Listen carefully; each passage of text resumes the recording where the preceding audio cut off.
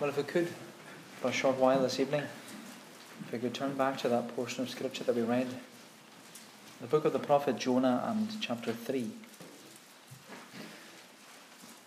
Jonah chapter 3, and if we just read again from the beginning.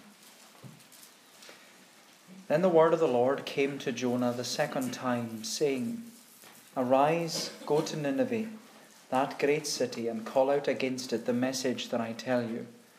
So Jonah arose and went to Nineveh, according to the word of the Lord. Have you ever had deja vu? You know, that strange feeling where you think that you've seen it all before, like you're somewhere and it just hits you. And it's one of the strangest feelings to experience deja vu, that you feel you've seen all this happen before you. In fact, that's what the phrase deja vu means. Apparently, it's a French phrase which literally means already seen. So deja vu is already seen. And you know, in a sense, when you come to chapter 3 of Jonah, that's what we're confronted with. We're confronted with deja vu, are we not? Because, well, we've already seen this. We've already seen the Lord commissioning Jonah to go to Nineveh. We've seen Jonah hearing the word of the Lord, Arise, go to Nineveh, that great city, and call out against it. But in this chapter, the Lord is recommissioning Jonah to go to Nineveh. The Lord is recommissioning Jonah to go to Nineveh. The Lord is giving Jonah another opportunity to follow the Lord's commission upon his life by going to Nineveh and preaching a message of repentance. And I just want us to consider this passage, a very short passage of only 10 verses.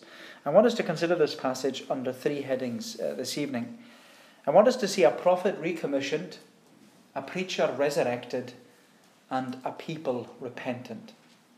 A prophet recommissioned, a preacher resurrected, and a people repentant. So we'll look first of all at a prophet recommissioned. A prophet recommissioned. We're told in verses 1 and 2, Then the word of the Lord came to Jonah the second time, saying, Arise, go to Nineveh, that great city, and call out against it the message that I tell you. Now, I'm sure that we're all aware of the Great Commission. We've all heard of the Great Commission. We all know that it's found at the close of Matthew's Gospel, where in Matthew 28, prior to Jesus ascending up to heaven, Jesus gives this Great Commission to his disciples. Jesus reminds his disciples, All authority in heaven and on earth has been given to me. Go therefore and make disciples of all nations, baptizing them in the name of the Father and of the Son and of the Holy Spirit, teaching them to observe all that I have commanded you. And behold, I am with you always, even to the end of the world. Jesus issued the Great Commission, and he issued it to his disciples not only in the first century, but also to us, his disciples, in the 21st century. And the Great Commission is to go with the gospel, to go with this good news and make disciples, not just converts, but make disciples of all nations. And the Great Commission, as you know, it's as relevant today as when Jesus first said it to the 11 apostles.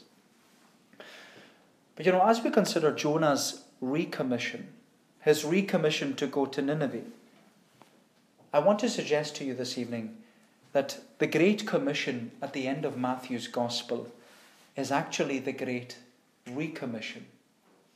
It's the Great Recommission. And I say that because when you go all the way back to Genesis chapter 12, when you go back to that moment when the Lord called Abraham, he called him out of the idolatrous land of Ur of the Chaldees, the Lord promised Abraham, Genesis 12, through your seed, all the nations of the earth will be blessed. And when the Lord called the children of Israel, who were the seed of Abraham, when the Lord called them, as it was, out of Egypt, the Lord brought them up out of the land of Egypt, and he saved them. And we're told that he made a people for himself. I will be your God, You will be my people. And the Lord called the Israelites, as he did in Exodus 19, he called them a peculiar people. He called them a treasured possession. And as his people, as the children of Israel, the Israelites, the Lord commissioned them. He commissioned them to be a light to the nations. And they were to be a light to the nations in order to draw all the nations to come and worship the Lord. But the sad thing about the Israelites was that instead of being a light to the nations, the Israelites hid their light. They veiled their light. They kept the light of their salvation to themselves. And the result was that the Israelites, they became a proud nation. They viewed themselves as the Lord's people, which they were, but they saw themselves as a cut above the rest. They were better than all the surrounding nations. But the sad thing was they had forgotten that salvation was all of grace, and that salvation was all of the Lord. And because of that, they became a proud people and even an insular people. One commentator describes the people of Israel as those who just put mirrors all around themselves. All they wanted to do was look at self. They didn't want to look beyond the boundaries of their own nation. And so instead of being outward looking to other nations, they became inward looking. Instead of being open-minded and willing to fulfill the commission that the Lord had given them, they became narrow-minded. In fact, that's why Jonah didn't want to go to Nineveh in the first place. Jonah didn't think the people of Nineveh were worthy of salvation. They weren't Israelites. They weren't descendants of Abraham. They weren't the children of Israel. And with that, Jonah didn't believe that the ungodly people of Nineveh deserved the Lord's salvation. Jonah didn't believe that the people of Nineveh were worthy of the light of the gospel to go into their experience and into their lives and have salvation preached to them, which is the real reason why Jonah ran away and went to Tarshish. Jonah didn't think that what the Lord was doing was right. Jonah didn't believe that salvation is of the Lord. Jonah believed that salvation was all because of the fact that you were a Jew. Jonah believed that salvation was all because of the family you were brought up in and the privileges you were given and the opportunities that were afforded to you. In other words, Jonah believed that there are only certain types of people that can be saved, which, as you know, my friend, is not true. But you know, I can often be guilty of forgetting that salvation is all of grace and it's all of the Lord. We can often be guilty of categorizing people and looking at them, making a judgment and then putting them into a box, thinking that, well, it's probably impossible for them to be converted because of their background or their upbringing or their addictions or the problems that are going on in their life. And you know, it's so sad because even I speak to so many Christians and we have the excuse, we excuse ourselves from our great recommission because we say that our villages are full of incomers. We say that the island is full of people who don't want the gospel. They don't care about church. They don't understand our culture. But as it was for the early church, these things were never an obstacle. They were always an opportunity. They were never an obstacle. They were always an opportunity. Because if salvation is of the Lord, then they're able to be saved like anyone else. Therefore, I look at myself and I think, well, I need to repent of my sin and present the gospel to them. And maybe you need to do the same. Because that's what Jonah did. Jonah was brought to the point where he was confessing his sin, bellowing in the belly of the whale. And he realized that salvation is of the Lord. And when he was vomited out onto dry land, the Lord recommissioned Jonah. Not to do another job. No, go back to Nineveh. Go to where I've sent you. Preach the gospel to them. And that's what we see in the opening verses of this chapter. The prophet Jonah, he's recommissioned. And you know, when you read verses 1 and 2 in chapter 3, you can see that they're almost identical to verses 1 and 2 in chapter 1. It's, as I said, it's just like deja vu. Chapter 1 reads, Now the word of the Lord came to Jonah, son of Amittai, saying, Arise, go to Nineveh, that great city, and call out against it, for their evil has come up before me.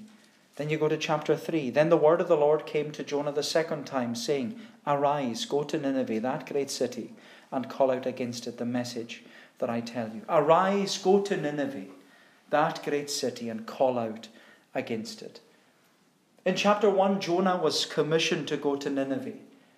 And as we said before, when the Lord gave that commission, arise and go, the Lord expected an immediate response. But Jonah, as we know, he arose not to follow the Lord's commission, but to flee from the Lord's commission. But now in chapter 3, having been corrected by the Lord, having repented of his sin, Jonah is recommissioned with the same commission. Arise, go to Nineveh, that great city, and call out against it. Now, the reason I emphasize Jonah's recommission is because, as we said before, the story of Jonah is much more than a prophet who just ran away from the Lord and was swallowed by a big fish. The story of Jonah is about Jesus and the message of the gospel. The story of Jonah is about the great recommission. Because as an Old Testament book, the story of Jonah was written for a purpose. The purpose was to challenge the Israelites. Because at the time of writing this book, the Israelites, they had the mirrors all around them. The mirrors were up. They were failing to be obedient to the Great Commission. They were failing to be a light to the nations. They were a proud nation. They were hiding the light. They were keeping it to themselves. But what the story of Jonah actually presents to us is that because Jonah was recommissioned to go to Nineveh, so too will the Lord's people be recommissioned to go to all the nations. You know, that's what the story of Jonah is about. And that's even what we see in the New Testament. Because as Paul reminds us, as the Church of Jesus Christ, we are the new Israel. We are the new Israel, which means that we're meant to be a light to all the nations. And that's why Jesus says in the Sermon on the Mount, you are the light of the world. You are the light of the world, a city set on a hill that cannot be hidden. Nor do people light a lamp and put it under a basket like the Israelites did, but they put it on a stand so that it gives light to the whole house. In the same way, says Jesus, let your light so shine before others that they may see your good works and glorify your Father in heaven. And you know, my friend, the story of Jonah should make us realize the preciousness of the gospel. And that we as God's covenant people, as the new Israel, we're not to be proud. We're not to be narrow-minded. We're not to be inward-looking. We're not to put up our mirrors all around ourselves. Why? Because we have been recommissioned to go and make disciples of all nations. We have been recommissioned to go and make disciples of all nations, regardless of who they are. And so that's the first thing we see, a prophet recommissioned.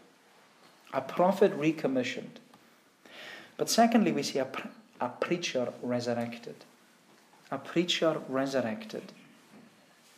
We're told in verse 3, so Jonah arose and went to Nineveh, according to the word of the Lord.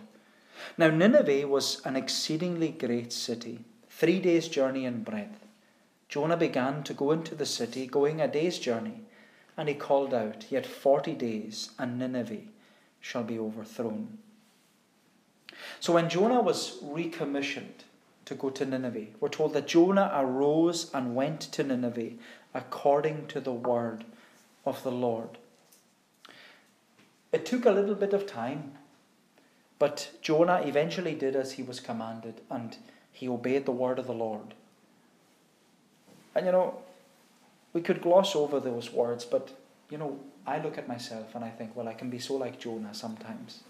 We can be so like him, so stubborn, so disobedient when the Lord is commissioning to go and serve him in whatever it may be. But, you know, it's the Lord who always brings us round to his way. It's the Lord who brings us round, and he shapes us and he redirects us. And he does it according to the word of the Lord. And so we're told that Jonah, he followed the Lord's commission and he heads east. He heads east out towards Nineveh. And as we said before, the city of Nineveh, it was 500 miles east of Israel. It was situated where the modern city of Mosul is today in northern Iraq. Nineveh was this large and wealthy city. It was this mighty fortress. It was a key city in the ever-expanding Assyrian Empire. But as we've said before, Nineveh wasn't just renowned for its strength and power. Nineveh was renowned for its sin. Because the people of Nineveh, they were known for hating God. They hated God's people. And their hatred of others, in doing that, they exploited people. They were merciless with people. They were idolatrous. They committed prostitution. They performed witchcraft. They were proud people. Proud of all their achievements. Proud of their strength and even proud of their sin. And their sin angered the Lord. Which is why the Lord is recommissioning Jonah to go and preach against it. But what's interesting about verse 3 is that we're told that Nineveh was an exceedingly great city. Now you see in the footnote, if you're using the ESV Bible, it says Hebrew, a great city to God. That's what it literally translates as. Nineveh was an exceedingly great city to God. Nineveh was an exceedingly great city to God. And what's implied is not Nineveh's structure or even Nineveh's sin, but that Nineveh was special to God. Nineveh was special to God. Nineveh was a city that was important in God's sight. God cared for the city of Nineveh. God loved the people in the city of Nineveh. And of course, Jonah, he couldn't understand why God would love the ungodly people of Nineveh. But what Jonah still needed to rediscover, and what we often need to be reminded of, is why God would love any of us. Nineveh was an exceedingly great city to God. Nineveh was an exceedingly great city to God. But when you look at other parts of the Bible, so was Corinth. Corinth, the Greek city of Corinth, was just like Nineveh.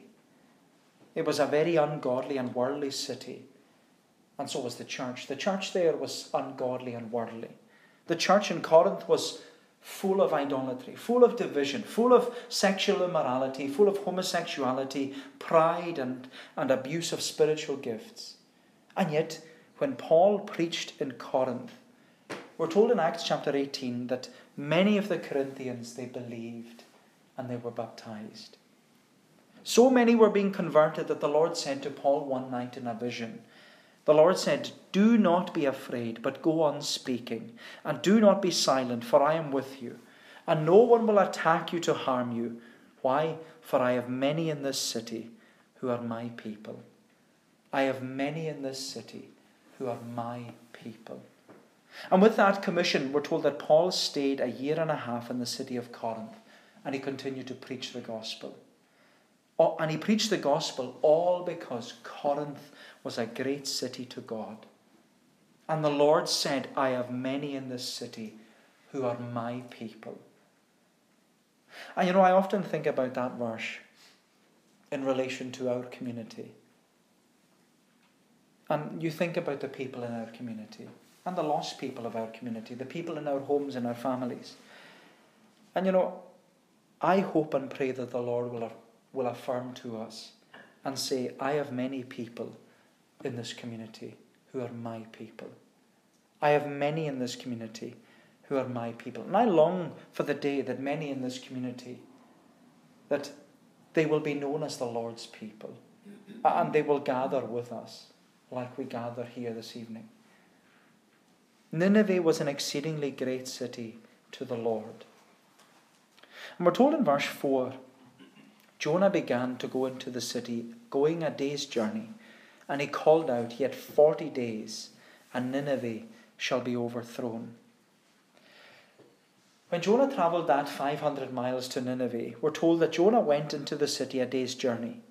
And it's often caused confusion because we're told that at the end of verse 3, the city of Nineveh was 3 days' journey in breadth. And then we're told in verse 4 that Jonah went a day's journey into the city. But this doesn't mean what we must not get confused about is that Nineveh wasn't so big that it took Jonah 3 days to walk through it. Rather, when Jonah arrived in Nineveh, he preached God's message throughout the city for 3 days. And we're told in verse 4 that on the first day of entering the city, Jonah preached to the people saying, 40 days and Nineveh will be overthrown. 40 days and Nineveh will be overthrown. Jonah's message was a message of God's imminent judgment. 40 days. You have 40 days and your city will be overthrown. But we have to question if that's all Jonah said. Is that all Jonah would have said those 3 days? 40 days and Nineveh will be overthrown. Surely Jonah said more to the people of Nineveh than that. Surely Jonah said more than just 40 days and Nineveh will be overthrown. Surely there was more to his message than that. Now, although there's nothing from the book itself to confirm this, I want to suggest that it's Jesus who affirms that Jonah said a lot more than just these few words of judgment. Because when Jesus addressed the people of his day in the first century, Jesus said, "This generation is an evil generation. It seeks for a sign, but no sign will be given to it except the sign of Jonah. For as Jonah became a sign to the people of Nineveh, so will the Son of Man be to this generation." So the question is, what was the sign of Jonah to the people of Nineveh? What was the sign of Jonah to the people of Nineveh? And as we've said throughout our study in this book, we've said that the story of Jonah is actually about Jesus and the preciousness of the gospel. And we've said time and time again that Jonah should be always seen as a type of Christ. Because the sign of Jonah is in the death of sin and resurrection of new life. The sign of Jonah is in the death of sin and in the resurrection of new life. Because, as we said before, the direction of Jesus and Jonah, they both move in the same direction when you read this book.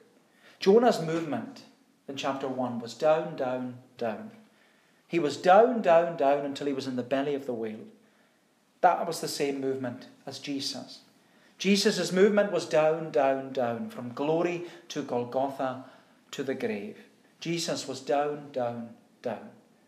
And as we've said before, Jesus compared his death and burial to Jonah, when he said that the sign of Jonah was that just as Jonah was 3 days and 3 nights in the belly of the great fish, so will the Son of Man be 3 days and 3 nights in the heart of the earth. But it was after 3 days and 3 nights that Jonah was delivered from the belly of Sheol, as he describes it, the belly of the grave. Jonah was vomited up out of the belly of the whale. He was resurrected, you could say, from the grave, brought from death to life.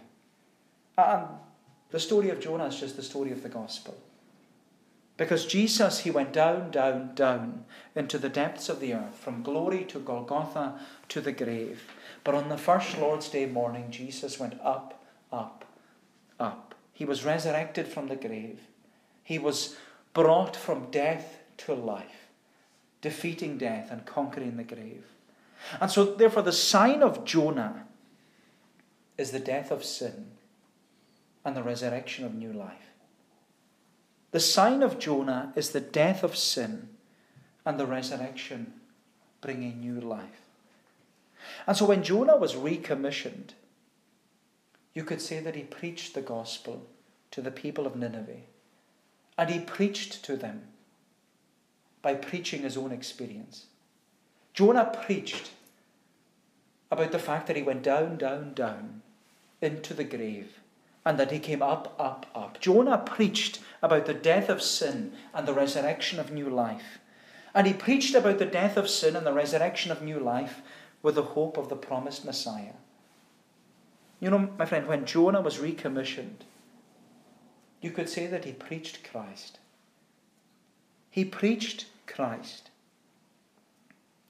And needless to say, when Jesus issued the great recommission in Matthew 28, that's what he told us to do.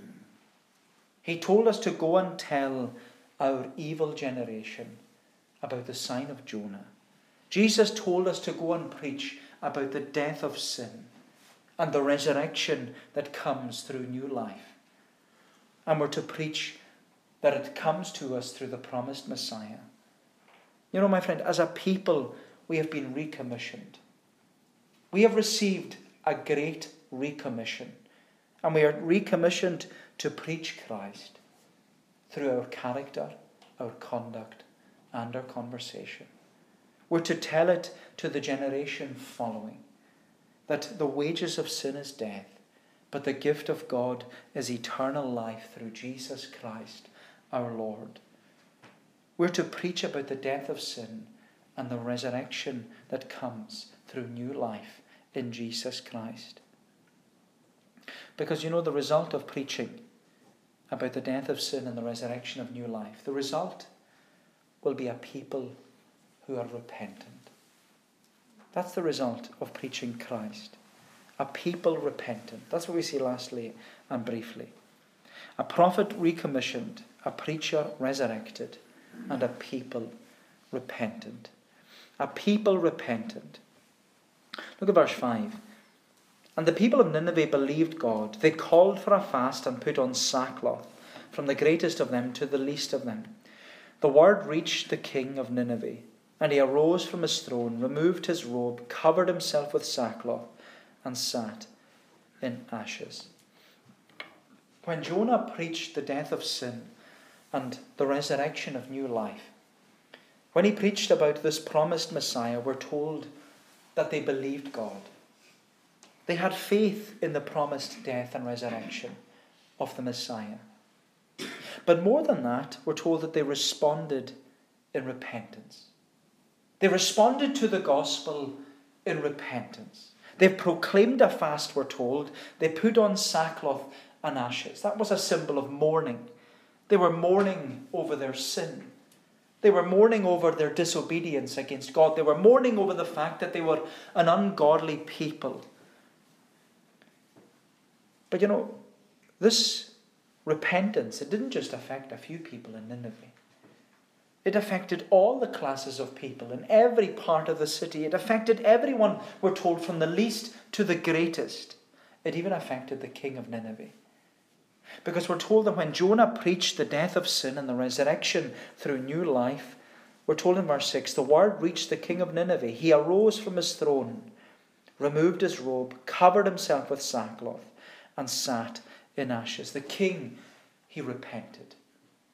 The king repented. He bowed his knee to the King of Kings, seeking forgiveness. He humbled himself in repentance. But more than that, the king called the people of Nineveh to be a people who are repentant. He called the whole people to be a people repentant. He says we're told in verse 7, and he issued a proclamation and published through Nineveh, by the decree of the king and his nobles, let neither man nor beast, herd nor flock taste anything. Let them not feed or drink water, but let man and beast be covered with sackcloth, and let them call out mightily to God. Let everyone turn from his evil way and from the violence that is in his hands. When the people of Nineveh repented at the preaching of Jonah, you could say there was a mass revival in the city. Everyone was in sackcloth and ashes. Even the animals had to get involved. The whole city was repenting. There was this mass revival as the Lord was converting these ungodly people. But you know, it was because of the inward-looking, narrow-minded, self-righteous people of Israel that Jesus said, the men of Nineveh will rise up at the judgment with this generation and condemn it. For they repented at the preaching of Jonah, and behold, a greater than Jonah is here. You know, my friend, the repentant people of Nineveh, they should have been a warning to Jonah. When Jonah saw these people sitting in sackcloth and ashes, people whom he thought would never be saved, it should have been a warning to him. It should have been a warning to the covenant people of Israel. It should be a warning to them that the gospel is for whosoever. It's not to be restricted. The repentant people of Nineveh should have been a warning to Jonah and to the covenant people of Israel and to us, that no matter how ungodly and rebellious people are, there's no one exempt from the message of the gospel. There's no one exempt from this gospel message. A message that proclaims the death of sin and the resurrection of new life through the promised Messiah. There's no one exempt. And that's what the book of Jonah is all about. When we come to the book of Jonah, we have to see that the book of Jonah, it isn't just about a man who ran away from God and was swallowed by a big fish. The book of Jonah is all about Jesus and the preciousness of the gospel. And that like Jonah, we've been recommissioned to make disciples of all nations. Like Jonah, we're to preach about the death of sin through the death of Christ. Like Jonah, we're to preach about the resurrection of Jesus and the new life that he brings. Like Jonah, we're to preach that this Jesus is for whosoever. And like Jonah, we're to see that salvation, it's all of the Lord. And we're to pray that there would be a repentant people in our community. That should be our longing, that there will be a repentant people in our community. And when I read the last two verses of this chapter and what the king of Nineveh said, the way he speaks, there's almost this air of expectancy. And that's what we should have. We should have an air of expectancy, waiting for the Lord to respond in mercy. Waiting that as we preach Christ, that people will respond in mercy. Because the king says, who knows? God may turn and relent and turn from his fierce anger so that we may not perish. And then we're told when God saw what they did, how they turned from their evil way, God relented of the disaster that he said that he would do to them, and he did not do it. And you could say that in wrath, the Lord remembered mercy. In wrath, the Lord remembered mercy. The people had this air of expectancy, waiting for the Lord to respond in mercy to those who were hearing the message of the gospel. And that's what the book of Jonah is reminding us about. It's what the book of Jonah is actually calling us to pray for. It's calling us to pray that people would hear the gospel and respond to the gospel and come to know this great God that we have come to know ourselves. The story of Jonah, it's a wonderful story. And it's all about Jesus and the gospel. It's all about Jesus and the gospel. So we've seen this evening a prophet recommissioned, a preacher resurrected, and a people repentant. May the Lord bless these thoughts to us. Let us pray. O Lord, our gracious God, forgive us this evening whenever we hinder the gospel. Forgive us, Lord, when we hide our light under a bushel. Forgive us, Lord, when we stay silent when we should speak. Forgive us, Lord, for not always being ready to give an answer for the reason for the hope that is within us. And Lord, we pray that we would hear that call to be recommissioned, that we would go and make disciples of all nations, that we would not hinder the gospel in any way, but realize that salvation is of the Lord, that thou art a God who is able to save to the uttermost, that thine arm is not shortened that it cannot save, neither is thine ear heavy that it cannot hear. And Lord, give to us then a prayerful heart. Give to us, Lord, a compassion and a care for lost souls. And help us, Lord, we pray, to speak about the death of sin and the resurrection that brings new life through this promised Messiah, Jesus. That Jesus would be on our lips, that he would be in our heart, that he would be in our conversations, that he would be the one who is at the forefront of our lives, leading us and guiding us, and that we would give him the glory, that he would have all the preeminence, and that we as a community, that we would experience blessing. Blessing, Lord, not because we deserve it, but solely because thou art one who is gracious. Hear us then, we pray. Mould us into thine own image, and conform us, Lord, day by day. Keep us, we ask, for we ask it in Jesus' name and for his sake.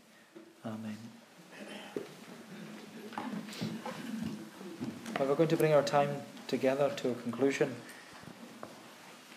We're going to sing in Psalm 48 in the Sing Psalms version on page 63. Psalm 48, Sing Psalms version on page 63. We're singing from verse 9 down to the end of the psalm.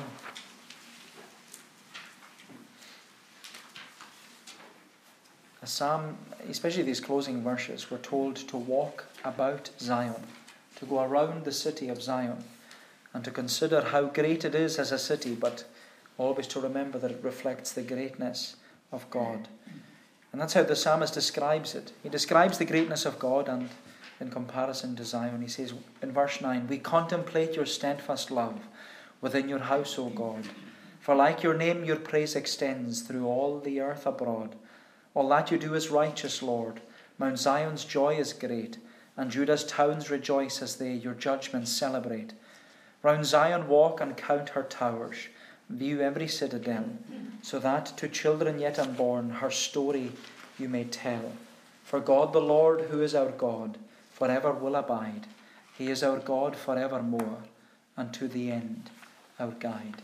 These verses of Psalm 48 to God's praise. We contemplate your steadfast love within your house, O God. For like your name, your praise extends through all the earth abroad. All that you do is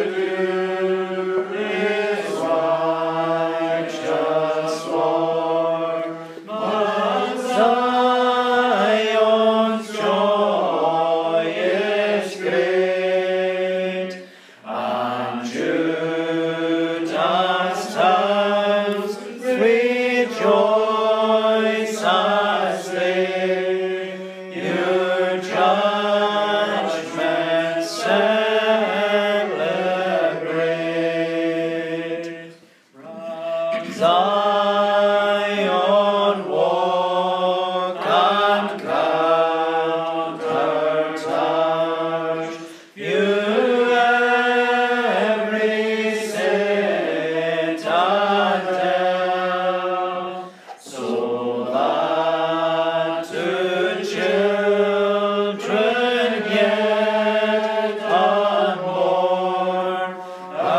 to children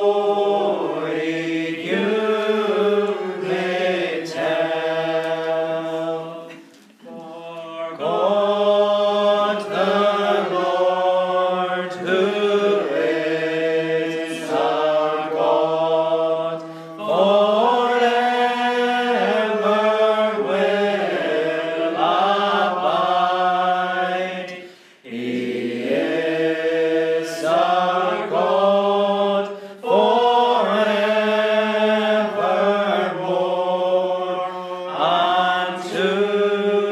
the end our guide.